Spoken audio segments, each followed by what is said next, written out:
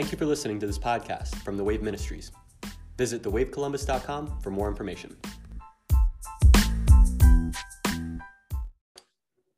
Welcome to the Wave Podcast. I am Danny Ortiz, and we have... This is Michael Red, your brother, your friend. And Michael Rojo. Yeah. Listen, we've been having fun on this thing, man. I know a lot of folks have listened to our last episode and this thing on pride. I know we've talked a lot about this week, like pride isn't everything, but we're not even going to talk about pleasantries today. We're going to jump straight into it, man. Because every time we talk, we're like, oh, that's pride.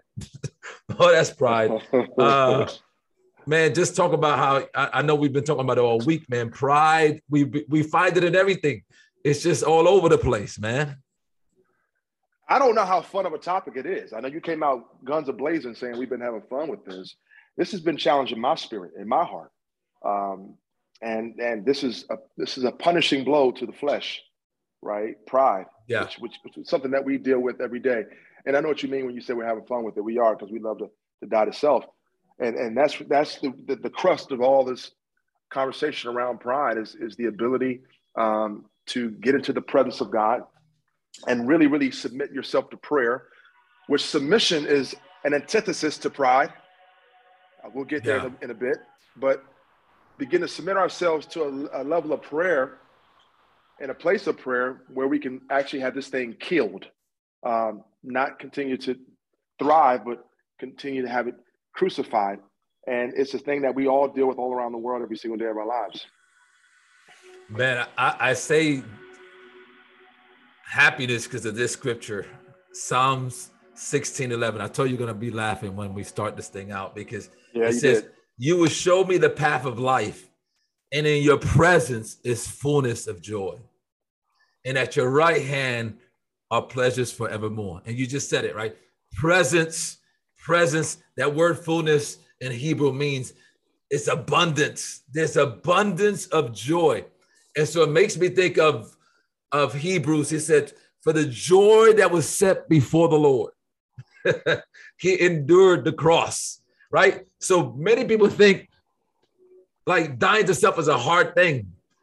But when the Holy Spirit is dealing with you on it, there's a joy that comes, because what is happening is that your flesh is dying and the fullness of heaven is being expressed to you, right?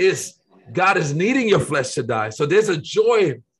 You know, I still don't understand it all with Jesus, because I don't know how joyful it has to be Holy Spirit when I look at a cross and look at some nails being put on my hand, looking at the beating that he took, looking at his back was ripped, all the stuff that he went through. But there was still joy in it, because he understood the end result. He understood what was going to come out of this sacrifice, right? And I think the joy for us, even though we know pride is in us, man, even this topic, the reason I started with the presence and joy, because some of the topics we're going to talk about today is very triggering, even to me. I'm going to talk, personal situations that I've been through and triggering to other people. So this is just a trigger warning. You know what I mean? Because when you do talk about this stuff, it is heavy. It is like you start being reminded how people have treated you and how you treated other people. It's not only other people. I think it's God doing some stuff in you. But I want to encourage us, man, that in his presence is fullness of joy. And if we stay in his presence, there's a joy of sacrifice. There's a joy of dying to self, because we know the outcome is the expression of Jesus coming out of us. Absolutely. If you're outside of his presence, there's partial joy to experience. All right? That's a misnomer about that whole scripture. There's partial joy to enjoy, but when in Christ and in his presence, there's the fullness of joy. And what the world needs right now, honestly, Danny, I need it, we all need it, is to be healed and delivered from pride. We need healing, man. Yeah. We need healing. And the person who's listening to this and says, I don't deal with pride. First of all, if you say that, you need represent, it. you had pride. Or the opposite. Hey, I'm humble. If you say you're humble, that means you actually deal with pride. because no one actually says that about themselves in a sense. Come on, man. And I get certain aspects, but no, man, it's to me, at the end of the day, the world needs healing from a pride. It's a really challenging topic because it causes me to do what Paul says: let a man examine himself. Right? 100%. And when I begin to examine myself, I may not like what I see, but that's not the thing. God loves what he sees, right? And he, again, he is strong in our weaknesses, right? Yeah. And so I think that's the thing that we've got to continue to take note of as we do an introspection of our lives, Danny, of like, yo, I don't have it all together. And I struggle with my pride. Because at the end of the day, when you look at this from a theological standpoint, the book of Job is older than the book of Genesis. Mm-hmm.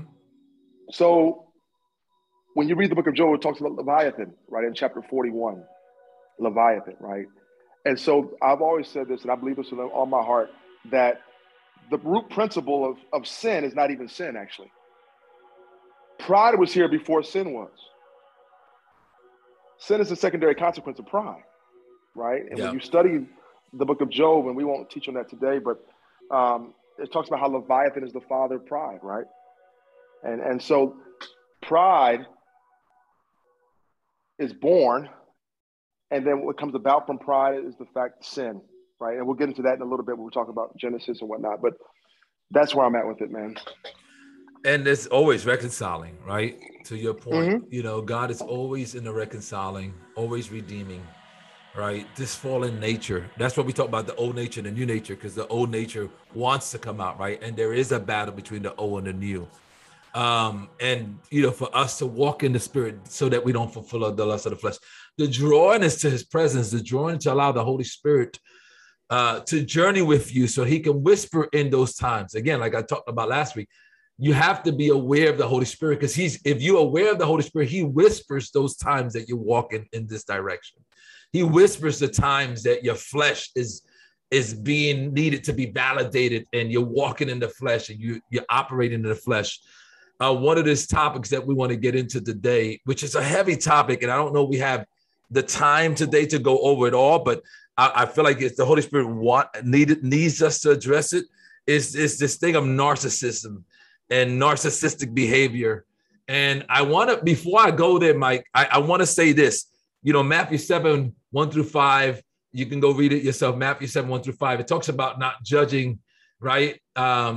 With the same measure you judge. And it says, you know, remove the plank out of your own eye. So when we deal with this root of narcissism, which again, narcissistic, you know, I'm going to talk about it a little bit from a psychology point of view, but in the end, the core of it is pride, right? Narcissism, the core of it is pride.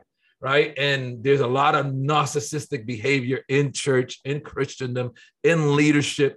Many people are being plagued by it. Many people are on the other side, where they are receiving, you know, pain from narcissistic behavior, and they're being entrapped by this pain and trauma that is being caused by narcissistic behavior. But I do want to say this before we go into it, Mike, that woe is us, right? You know, and we can talk about it because according to 1 Corinthians 5:12 and 13, it says that, you know, judge those in the household of faith, not those outside. So there is a reconciling and redemptive judgment that we have to deal with this, because it's happening because we have a lot of leaders. We have a leadership issue. We have a father issue. We can go all these issues. In the end of the day, fatherlessness, leadership issues are rooted in pride. A lot of pride happening. So I want to start this conversation on narcissism and narcissistic behavior. And I got a curious question though. Yeah. Because you said it's causing pain. I want you to describe a little bit deeper on. Oh, we're going to go into it. We're going to go into it because I got to describe what it is before we can understand the pain that it's causing. And it's caused pain in my life, you know. So let's describe it. I'm just going to give you a couple of books for you guys if you guys want to get into it, like in a deeper realm, because a lot of the stuff, you know, I read a lot, so a lot of the stuff comes from other people's, and I want to give them credit. You know what I mean? So Chuck DeCroix is a PhD. He's a counselor of theology, in Western Theological Seminary. He's the director of counseling there. He's done a lot of research in this, and there's a book that he wrote called When Narcissism Comes to Church, Healing for Your Community from Emotional and Spiritual Abuse. That's a great book, great resource. If you haven't read it, read it. Another book that I think, Mike, I've told you this about a couple of years ago when I read this book, Ego is the Enemy by Ryan Holiday. If you're into business and understand business, Ryan Holiday wrote a great book for business leaders about ego is the enemy. I think those two are great resources for people to go to. But let's describe narcissism. Let's describe it for what the Webster Dictionary says. Psychologists deem narcissism as a disorder. They call it MPD, which is narcissistic personality disorder. The Webster Dictionary describes narcissism as extremely self-centered person, an extremely self-centered person who has exaggeration sense of self-importance or ego-driven. Now, we know the scripture tells us, so it's ego-driven, a person that's all about himself. Romans 12:3 says this, for I say through the grace given to me, to everyone who is among you, not to think of himself more highly than he ought to think. And this is Paul talking to us after he says, present yourselves a living sacrifice in Romans 12, 1 and 2. 12:3, he says, don't think of yourself more high, but be soberly in your thinking. But God has dealt each measure of faith. Now, some of the things to your question, Mike, and I'm going to answer that, like, what is the trauma cost? These are some of the behaviors, according to Dr. Chuck, that associate with narcissistic behavior, right? Spiritual abuse, abuse of power, emotional abuse, mental abuse, playing mind games, like someone making you feel it's all your fault. It's always about your fault. And they can't for themselves say, I just messed up. I'm sorry. It's me. Has nothing to do with you. It's me. Psychological abuse, right? Psychological warfare, right? Making someone always feel like they're crazy, right? Intimidation. These are all in the realm of narcissism. Intimidation, like using intimidation, using their power to intimidate you, to control you, right? Bullying, right? Shaming is a huge narcissistic behavior, right? Shaming, passive aggressiveness, isolation, ignoring, part of, narcissistic behavior or narcissistic leaders, they get to the point where if you don't rock with them, they ignore you, right? If you don't rock with them, if you don't do something that they ask you to do, or if you call them out for something that they say and you disagree with them, they ignore you until you deem them to be the man, right? Seeds of distrust, right? Everything's about distrusting each other. I had this happen to me in one of my stints of underneath leaders, where the leader might put other leaders against each other and will put seed of distrust on this person, seed of distrust on, and there was never no harmony, never no loving thy neighbor. It was almost like I got to control these leaders. They all great and powerful. They all men of God around me, but I got to get them to distrust one another so I can have full control, right? Ego, gaslighting, right? They're never wrong, right? You're the wrong, right? Another part that he talks about, which was real good, Mike, and you can interrupt at any time, Mike, but these are some of the things that I want to talk about. They always moving on to the next. This is some of the narcissistic behavior in church leadership. They always moving on to the next. They never finish what they start, right? Because they all have to be in control. So it's always God's doing this over here, God's doing over that. And they never seem to finish some of the stuff. They make fun of other ministries because they're the ones that God is using in that city. And that, I've heard this language for most of my life growing up in church, like, oh, God's using us. We're the ones in this city. God gave us this special whatever anointing over the city. Just a lot of damaging behavior. And so you ask, how it does damage people, man? Well, when you have somebody abusing other people mentally and abusing their power, to You know, we've seen, you know, sexual abuse. We've seen mental abuse. We've seen, you know, abusing folks from the pulpit, using the word as a weapon to weaponize control, right? Whether that be in their finances. All those things cause trauma.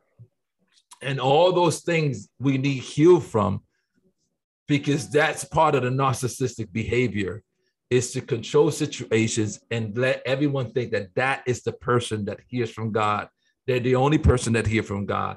They're the only. Now, this is not new. We're gonna see other things in Scripture where people have this behavior, and God's redeemed them. But these are some of the things. So you know, pain comes because when you're abused, you're an abused person.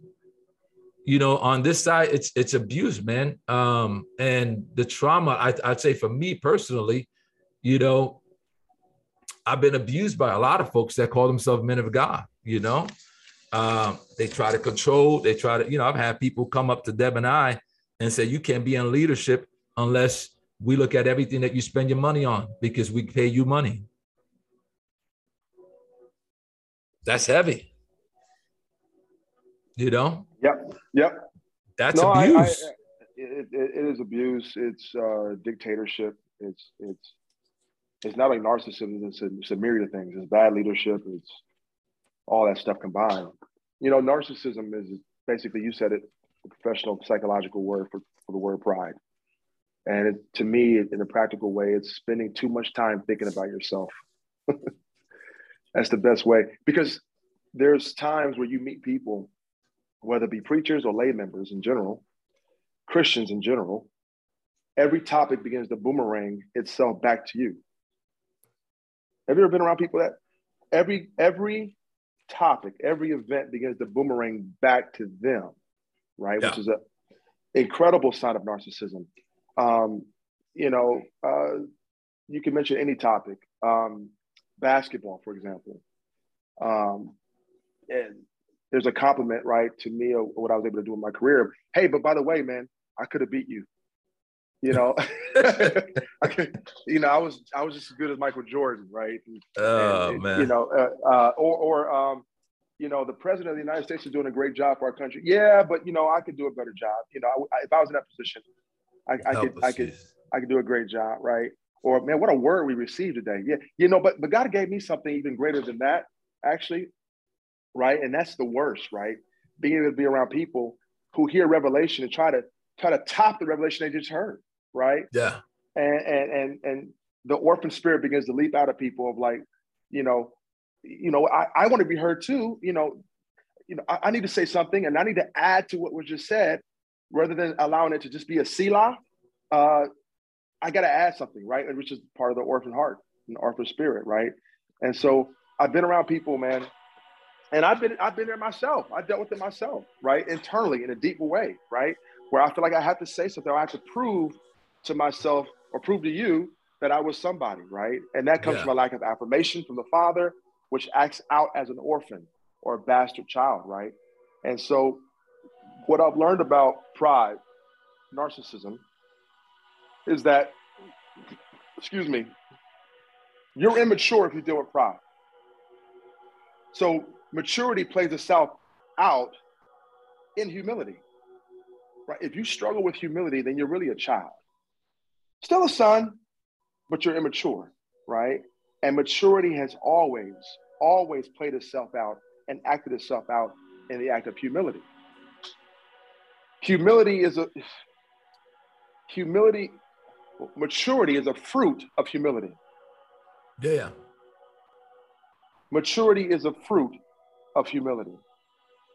Someone who doesn't mind being in the background. Someone doesn't mind, having the platform. Someone who doesn't mind serving, right? The Son of Man came to serve and not to be served.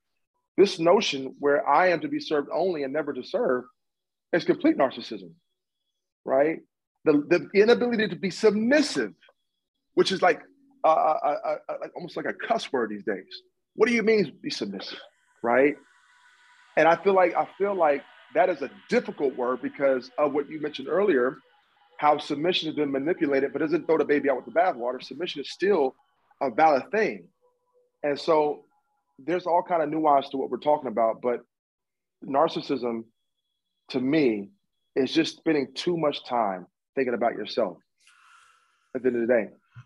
I want to expand that because we're going to have a whole topic on humility, but I want to sit in this topic of narcissism, because I hear you when you say it's thinking about you, but when you think about you and you're in a role of leadership, that is, let me ask you this, how is that damaging to other people?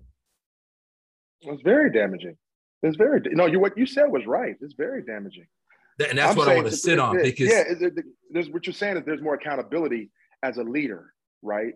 If you're a leader or leaders, right? And first of all, when you talk about leadership, you talk about a pastoral setting, church setting, which we believe is an archaic, but erroneous just because we believe that, we have to talk about it, because there's other folks don't understand even what they haven't heard our other podcasts, so they don't even know what we believe. And we're going to touch on that, because I think part of you're right. Part of the leadership situation is the structure of leadership. So, I mean, we can expand on that right now. We want to, because I want folks to understand, where we come from as celebrating one man. And I'm going to say some things that are probably going to be sacrilegious here in a second, but go ahead. Yes. That's what I was going to say. I mean, you cut me off, but that's what I was going to say. I mean, that's exactly what I was going to say. The system is set up to actually be hurt anyway. And we could talk about that at a later time. But no, people all around the world have been hurt by leadership that has a heart to dictate, right? And actually has a heart to actually manipulate the hearts and minds of people. I agree with everything you just said. I don't have to add to it. I'm just saying that, it's across the board in a sense, right? We all deal with it, right? And so once we recognize it, we have an option to either stay in dysfunction or leave the dysfunction, right? And so I applaud anyone who's been in a situation where they've been abused to walk away, because it takes a lot of courage to walk away from an abusive relationship, abusive situation, circumstance. It's a necessity for the health of your mind and your heart, right? And so, but back to what I was saying earlier about the whole system that's in America and around the world, of how we do church and how we have a pastor and, all of that, it sets up for people to be hurt and traumatized. Yeah. And for those who heard, it said I cut him off. Yes, we cut each other off all the time. So that's part of our nature. It's part of what we do. No, you're right. And I think that's the danger. That's why God had told the children of Israel from the beginning, I don't want to give you a king, but if you want to, I'm going to give it to you, right? That's right. Because, according to 1 Samuel 8, he says this king, if you want it, it's going to come with some consequences, right? And I think a lot of times what we don't understand when we celebrate this one man system, which has been handed down to us by Catholicism, it's not even biblical, the system that we have. It leads to that celebrity pastor, that celebrity culture. And I take both sides of it. Because I don't only look at the pastor that is needs affirming, right? Orphan heart that's operating in this control mechanism, right? But also, the folks that are putting him in power, right? A lot of it is that we put the folks in power. We put them, because we want a celebrity to get to God. We want somebody else to get to God, right? And a lot of times, which is what the children of Israel wanted, right? We don't want God by ourselves. We want someone else. We saw that in Exodus when God wanted to speak to the children of Israel, and they're like, "No, Moses, you go speak to him on our behalf," right? God is always trying to get to his people, right? And we have a system now that has celebrated and that had put this one man in charge. And the danger of that becomes the breeding ground for me for narcissism, and how come so many churches go bad, because the system itself plays for it to go bad, because you have one guy that's celebrated, you gotta have one guy that's heard, and then we don't put the right pattern that Jesus said he would build his church in the fivefold ministry. He'll build this church with apostles and prophets leading it, right? So not having that structure leads it to this one guy that dictates everything. And so much danger happens through that. So much hurt and pain happens through that. And it's up to the Holy Spirit speaking to people's hearts to be able to leave that system so that they can get true healing and true understanding what this whole thing is about. I want to interject a little bit, D, because you're exactly right. It's the I syndrome, right? Isaiah dealt with it. I. Different characters throughout the Bible have dealt with I. Nancy Reagan makes a quote. She's the wife of former President Ronald Reagan. And I love this quote. She says, "The greatest day of my life is when I became we." And I love that, right? Which is the essence of relationship, right? When you are dealing with pride and narcissism, you are a covenant breaker. Now, I can go deeper than that when we talk about the Leviathan spirit, but part of someone who deals with pride is that they don't keep covenant with relationships, right? It's very, think about this, Danny. I have struggled being around prideful people. And what I mean by that is pride is very oppressing. Yeah. Right? Life is miserable being around prideful people because you can never satisfy a proud person. No matter what, right? You're not happy being around prideful people. You feel in bondage, ensnared, right? You're walking on eggshells. And I've tried to, in my life, not only begin to kill the pride in myself through the presence of the Lord in prayer, but also begin to have enough self-awareness to be able to alleviate myself from relationships with people who deal with pride. Because I found that to be very oppressive. You're not happy. You're struggling actually to love that person, by the way, because of how much pride they operate in. Prideful people, proud people, have an inability to celebrate you without making it about themselves. Think about that. Yeah. D, what an incredible word that you gave, Danny. But I preached that last week. Well, what an incredible accomplishment, man. I'm proud of you. In fact, I did that myself, actually. Like everything boomerangs back to you. I laugh because I mean, that's just crazy. Think about that. They cannot celebrate you or be proud of you without having anything in return come back. Listen, it's not in the spirit of midrashing, but again, being around lay members and clergy and all of that, I can't do it for so long because it comes into a pissing match of who knows the most, right? And it's like, oh God, here we go again. And whenever there's debate over theological beliefs and, entrenched thinking and a lack of curiosity, I change the topic. And I start talking about the Browns. And I talk about Wall Street. And I talk about different other topics because I don't want to engage in a proudful conversation about the Bible and about anything, actually. So I've learned in my life, in my walk, that it's so oppressing to be around people who operate at such a level of pride. Yeah. Well, and what it does to prophetic, it silences the prophetic. You know what I mean? All through scripture, we see it where, there's many examples, but Jezebel is an example of a narcissist. Many examples, right? To shut up the prophetic voice, to shut up other people, again, to begin to, that's why I think there's three things that we need to deal with narcissism: death to self, accountability, and okay with failure. You know what I mean? Because failure is our friend when it comes to God using us failing sometimes to kill the flesh of who we are, right? Count it no joy when you go through trials in terms of it, right? But it's perfecting of your faith, right? Because Jezebel, I'm looking at the different stories and different folks that God redeemed. But I mean, look at a leader that went astray. David with the Bathsheba and Uriah situation, right? No biggest narcissist than that. I mean, he controlled the whole situation, right? But I think this, for me, one of the reasons that we see narcissism today in church like never before in narcissistic leaders, because we have shut the prophetic. Because if you see in 2 Samuel 12, if you read the whole thing, it took the prophetic Nathan to cause David to see the narcissism himself, right? Mm-hmm.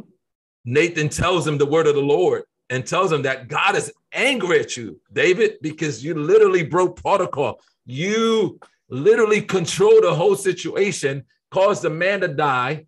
After the man died, the woman mourned him. You took her to your house. Literally, it says, and the Lord was displeased with you, right? But you had no idea because you were so full of self. And it took the prophetic word of the Lord from a prophet to come in to tell Nathan, and Nathan tell him, listen, I'm going to tell you a story. And I love one of my favorite scriptures in the Bible is in verse 7, when he says, and you're the man. I love that. David, you're the man. You're the one I'm talking about, right? Because David couldn't see it in himself. And to me, one of the things that we need for today, more than everything else, is the fivefold ministry to be established, is apostles and prophets to be together, so that this spirit of narcissism could be dealt with. Because I wanted to deal with that. I want to end with dealing with, we need the prophetic voice to deal with the spirit that's on the earth, because it's on the earth, right? And I want to get into something, Mike. We got about 10 minutes. I want to get into something, and I know you and I have talked about it, and I know I just want to put it out there. It's so dangerous today. We're talking about leadership. You're talking about people in leadership in the church, because most of the folks that are listening to us are either have left the church or still in the church, you know what I mean, are deconstructing of the church. And we say yes to all of them that listen to us, you know what I mean, in whatever state you find yourself in. But I think especially in American Christianity, the danger of having one voice and that one voice only, you know what I mean? Having that one voice is so dangerous. And I'll take it to an extreme. And now this is extreme, Mike, and you can push back on this. I have no problem with you pushing back, because I know this is, I'm saying this from my prophetic view, and you have an apostolic view, and it may be different, and I'm okay with that. And I need to be pushed back. But I'm at the point now that I don't even see any human in America, especially, because as leaders, I think we have a responsibility, and I'm going somewhere with this. I think we have a responsibility to understand the times that we're living in. And we have such orphans on the earth, and we are orphans ourselves, that people want celebrities. They want one voice to attach themselves. And I think it's up to the leadership to understand the time and say, you know what? I may not even be able to stand in front of people by myself. I'm going to have to stand with somebody else, just because it's so dangerous for them. They will put me as leadership, and I will fail them, and they will fail me. And it's going to create this chaotic system that we've been still creating, right? And it's weird for somebody saying, I don't want religion, but they still go into that system, and they're like, yeah, but I need a man to talk to me. Well, you need the Holy Spirit. You really don't need a man. He will lead you and guide you to a truth, right?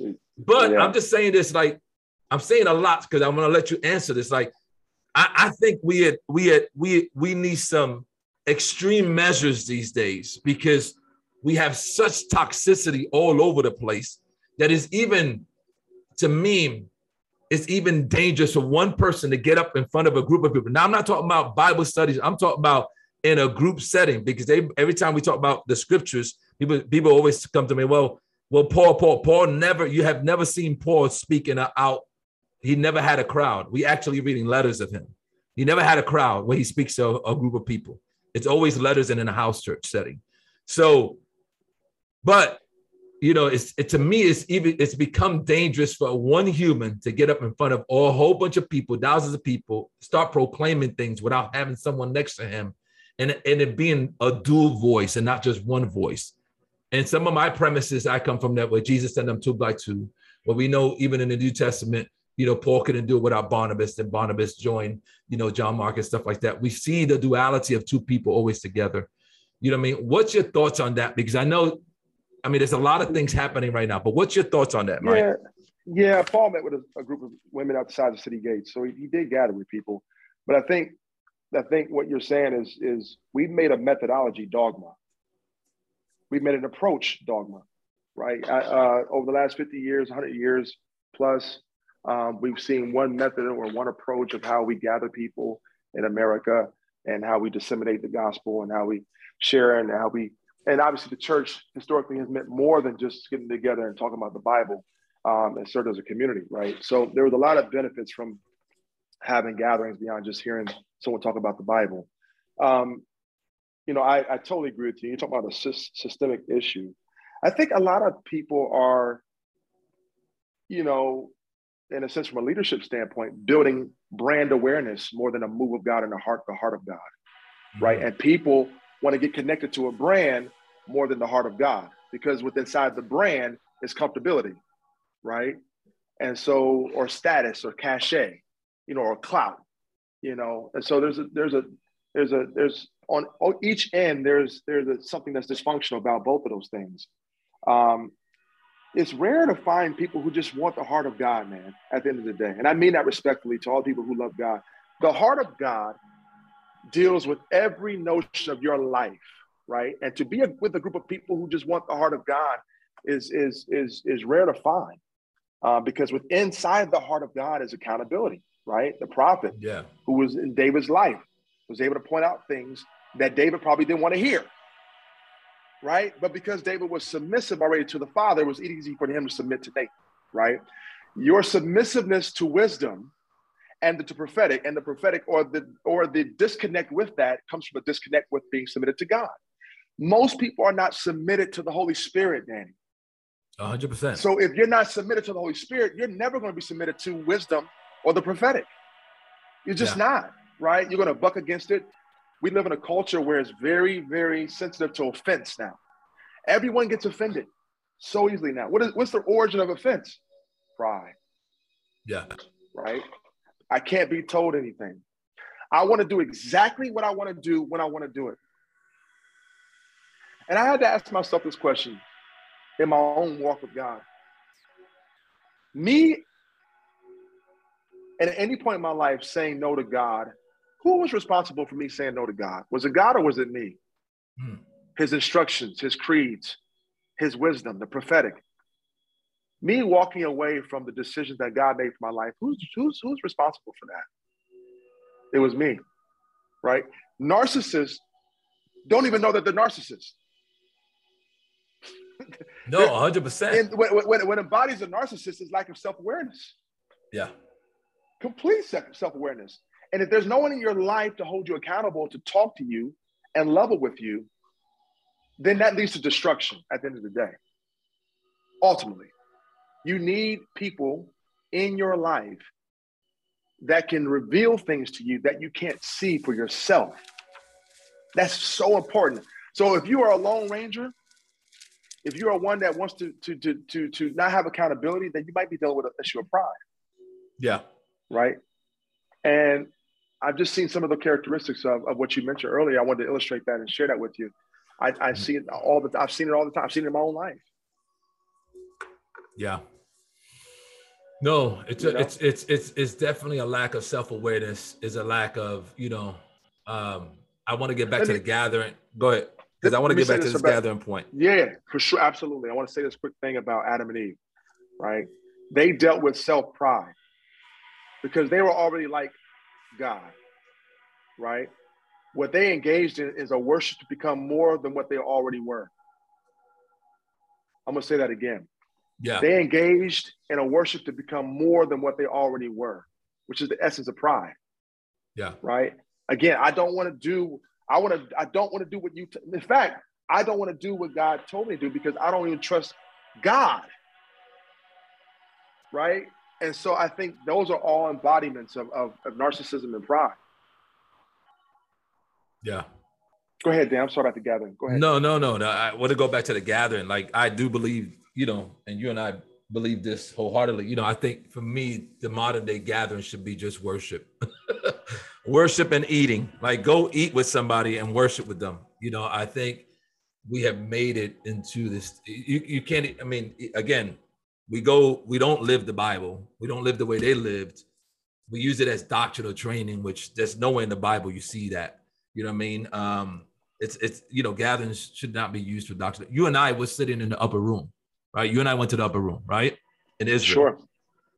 You cannot fit 120 people there, right? Comfortably at all. Like, it was the smallest room. My mind couldn't comprehend that it was the upper room, right? Yeah. And so when you look at even geography, and that's why I tell people go to Israel. Because when you go to Israel, you say, well, there's no building in Israel that sits 100 people. You can't sit them, right? We have the Temple Mount, but that's occupied today. In those days, it wasn't, and they went there to pray, right? So the gathering of folks were not in huge places, right? There's not even no way room. If you go to Israel right now, there's no room to gather over 100 people. You can't do it, right? It's all in small settings, or else they have to gather outside, right? And so to me, I think just the gathering itself, we have to just go back to biblical and understanding the way they did it to Israel. You know what I mean? Now we know we're in a different time, but still, I think a lot of things we do is because we have established an American gospel. So I want to say that about gathering. Gathering should be worship and meals, and should just be that. I think we get it wrong when it comes to doctrine of training, because we don't even do that. I want to land with this. This is Peter is in the end of his sermon. He says, therefore, let the house of Israel know assuredly that God has made this Jesus whom you crucified, both Lord and Christ. There's a duality to the cross. That word Lord there is that he owns you. And you said this earlier, Mike.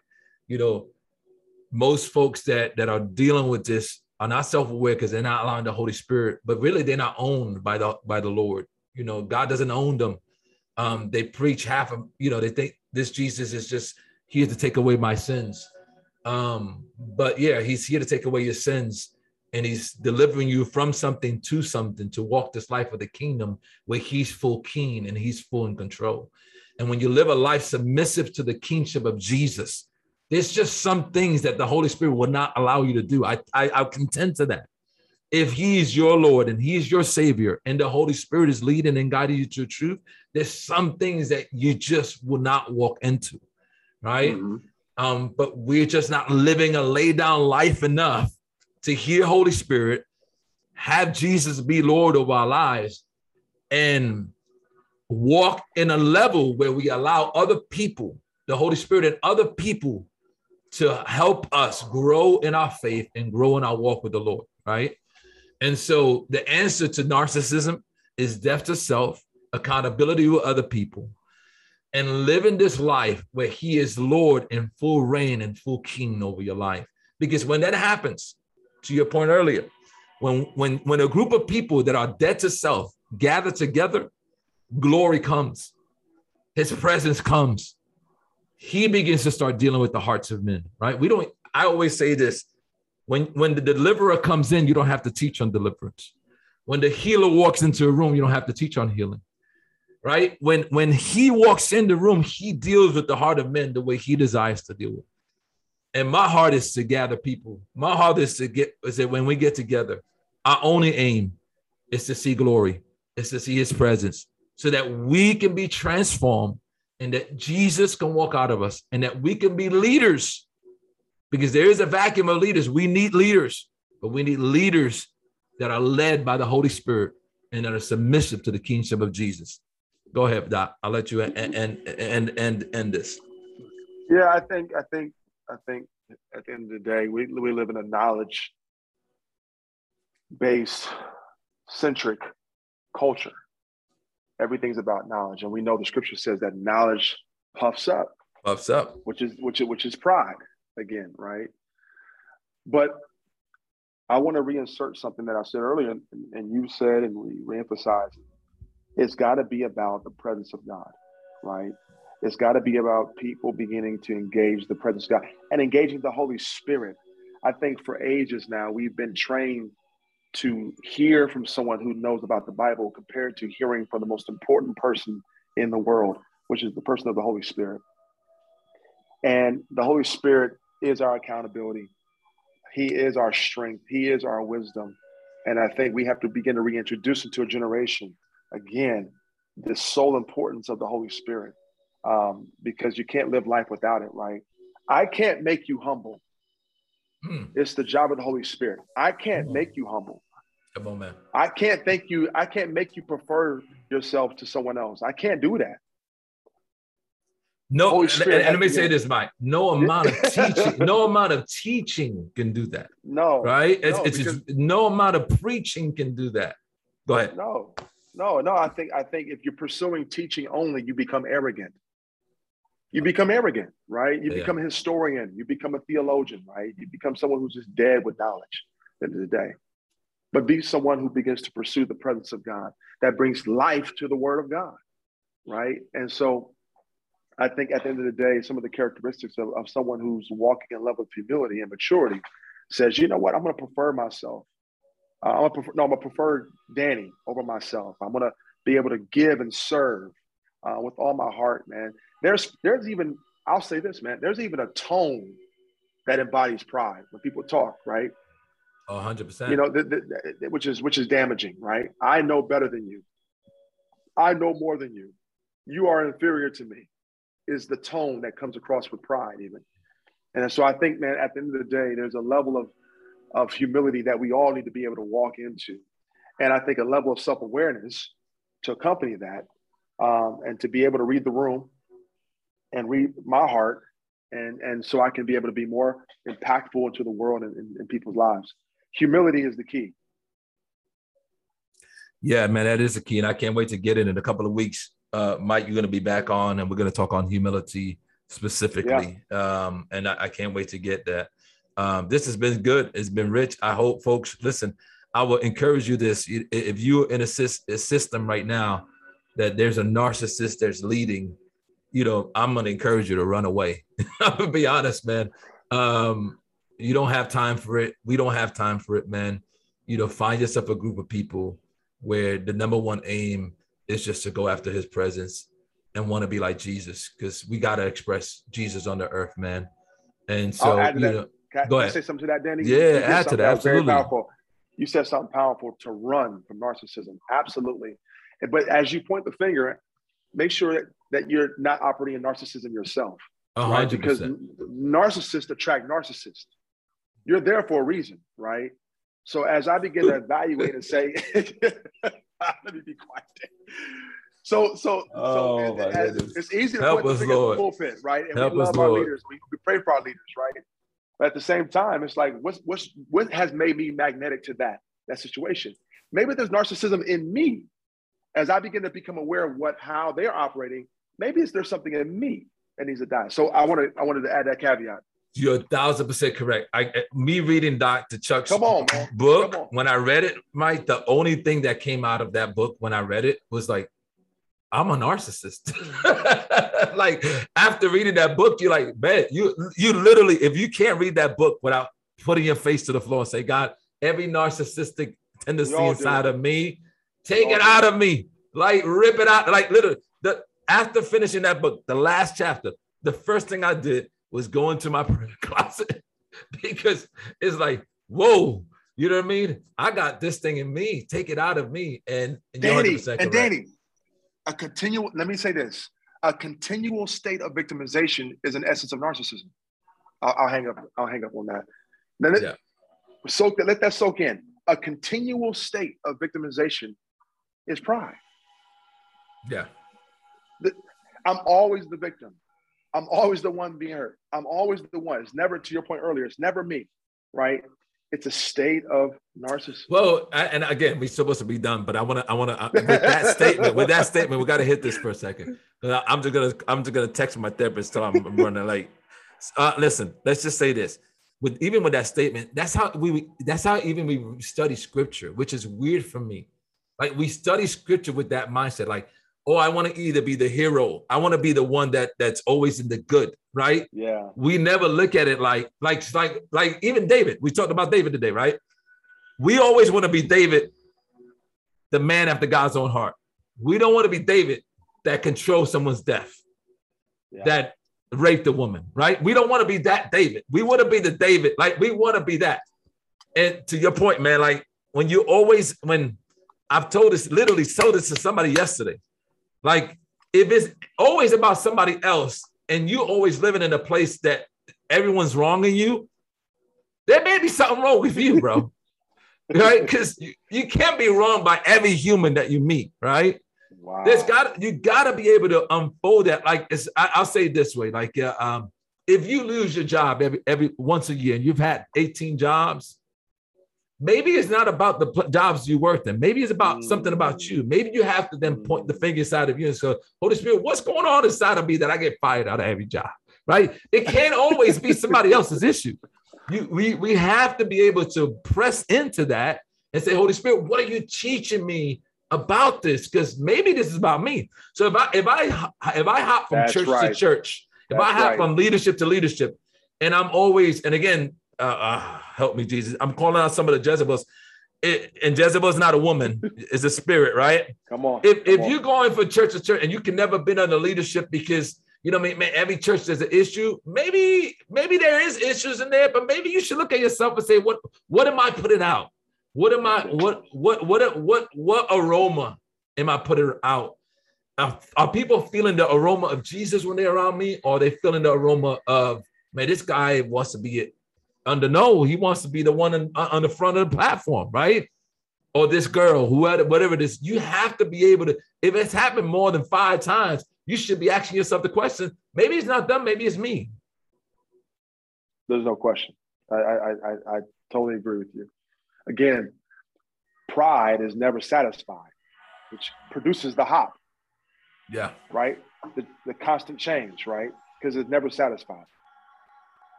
100%. I know you gotta get going, brother. Man, this was good, man. This was good. I love you, man. Love you, man. And love those who are listening. We can't wait to hit it next week. We're going to continue about the evil ways of pride next week. And then Mike will be back on humility. We will have 8 weeks of humility, which is what we all desire. But shalom, Maranatha. We'll talk to everybody next week.